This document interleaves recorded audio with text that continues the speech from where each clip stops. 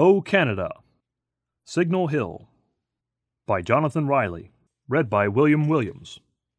Towards the end of the 19th century, physicists considered radio waves to be invisible light.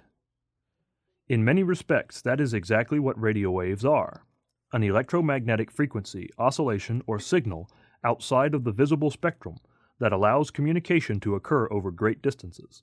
One of the wonders of creation is that communication of this nature is only possible due to the ionosphere, a layer of our atmosphere above us.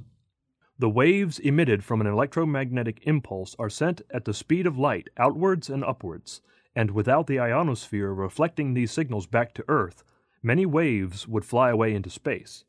The practical use of these waves as a method of communication is largely attributed to one man, Guglielmo Marconi. From an early age, Marconi became fascinated with electricity and specifically with the production and detection of electromagnetic radiation, now commonly known as radio waves. Up until this time, the quickest form of communication was the telegraph system, which required cables spanning great distances in order to send an electronic current between a transmitter and a receiver. What Marconi developed was a wireless method of transmitting an electrical impulse through the air and then receiving this signal at another location. Early models of wireless receivers used a glass tube containing iron shavings to detect the electrical impulse. These shavings, which were connected to an open circuit and an alarm bell, would become electrically charged and stick together when the electromagnetic impulse was detected.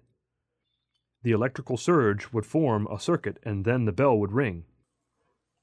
Caught by a kite in Canada.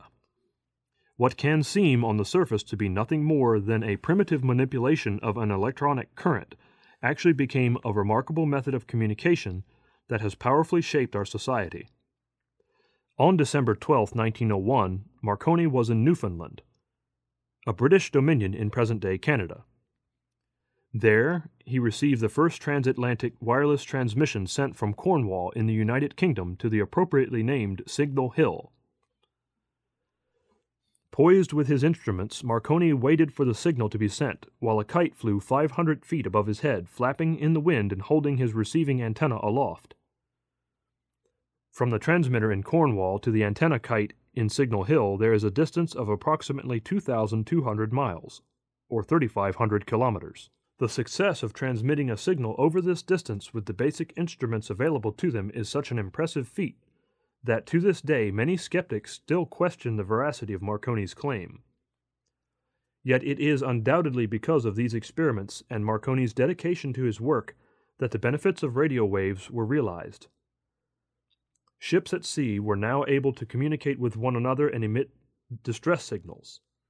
For example, it is commonly understood that the only reason there were any survivors from the sinking of the Titanic, only a little more than 10 years after the experiment in Newfoundland, was because Marconi radio operators on board the vessel were able to send out a distress signal, which was received by the RMS Carpathia. The British Navy was quick to apply this form of direct communication, sending Morse code to vessels at sea.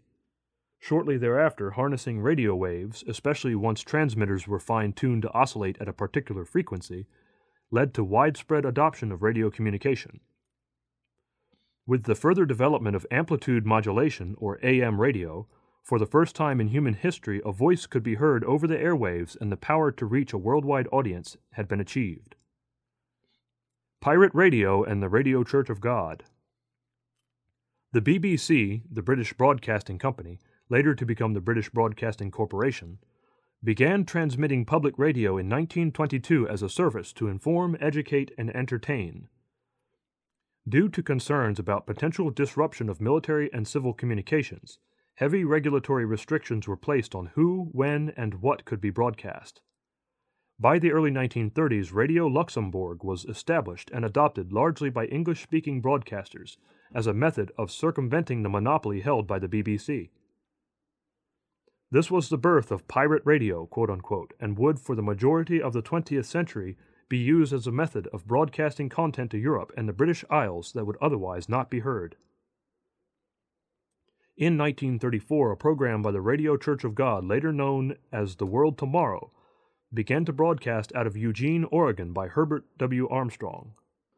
The program transmitted the same message of the coming kingdom of God that you read in this magazine today, and which you can watch on the Tomorrow's World program, aired around the world on television and online.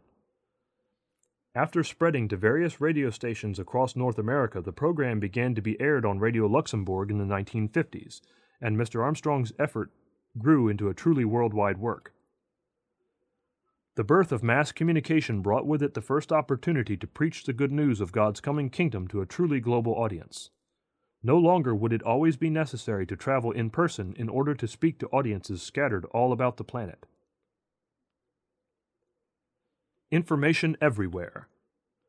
The effectiveness of radio waves as a method of communication has since increased to include television and more recently the Internet. The ease with which information can now be transmitted and shared abroad has resulted in a veritable information explosion, quote-unquote. Everyone is now able to inform, educate, and entertain on a global stage, but there is an obvious risk associated with this technology. Paul refers to our adversary, Satan the devil, as, quote, the prince of the power of the air, end quote, Ephesians 2, verse 2. And, in much the same way that electronic signals can be sent out to deliver a message of hope, the ideas and influence of corrupt and debased minds can also be transmitted into our very homes. And the volume of media we consume and share today on social media platforms such as Twitter, YouTube, and Facebook, much of it distasteful or vulgar, poses one of the greatest challenges facing society. Marconi's marvelous discovery may have accelerated humanity's technical progress, but it did not change human nature. As the radio waves bounce and reverberate around us, this form of invisible light must be used for good, as both an example and a witness for the troubled world today. However, it is not just the content of messages delivered by groups or governments that matters. What matters is our own individual approach to communication and whether or not we set the right example each time a post, picture, or video is uploaded. Ever since the first transatlantic transmission was received on Signal Hill, opportunities to individually and collectively demonstrate and educate the world about God's ways have increased at a phenomenal rate. May we use them to be, quote, the light of the world, a city that is set on a hill, end quote. Matthew chapter 5, verse 14. Request your free booklet, The United States and Great Britain in Prophecy.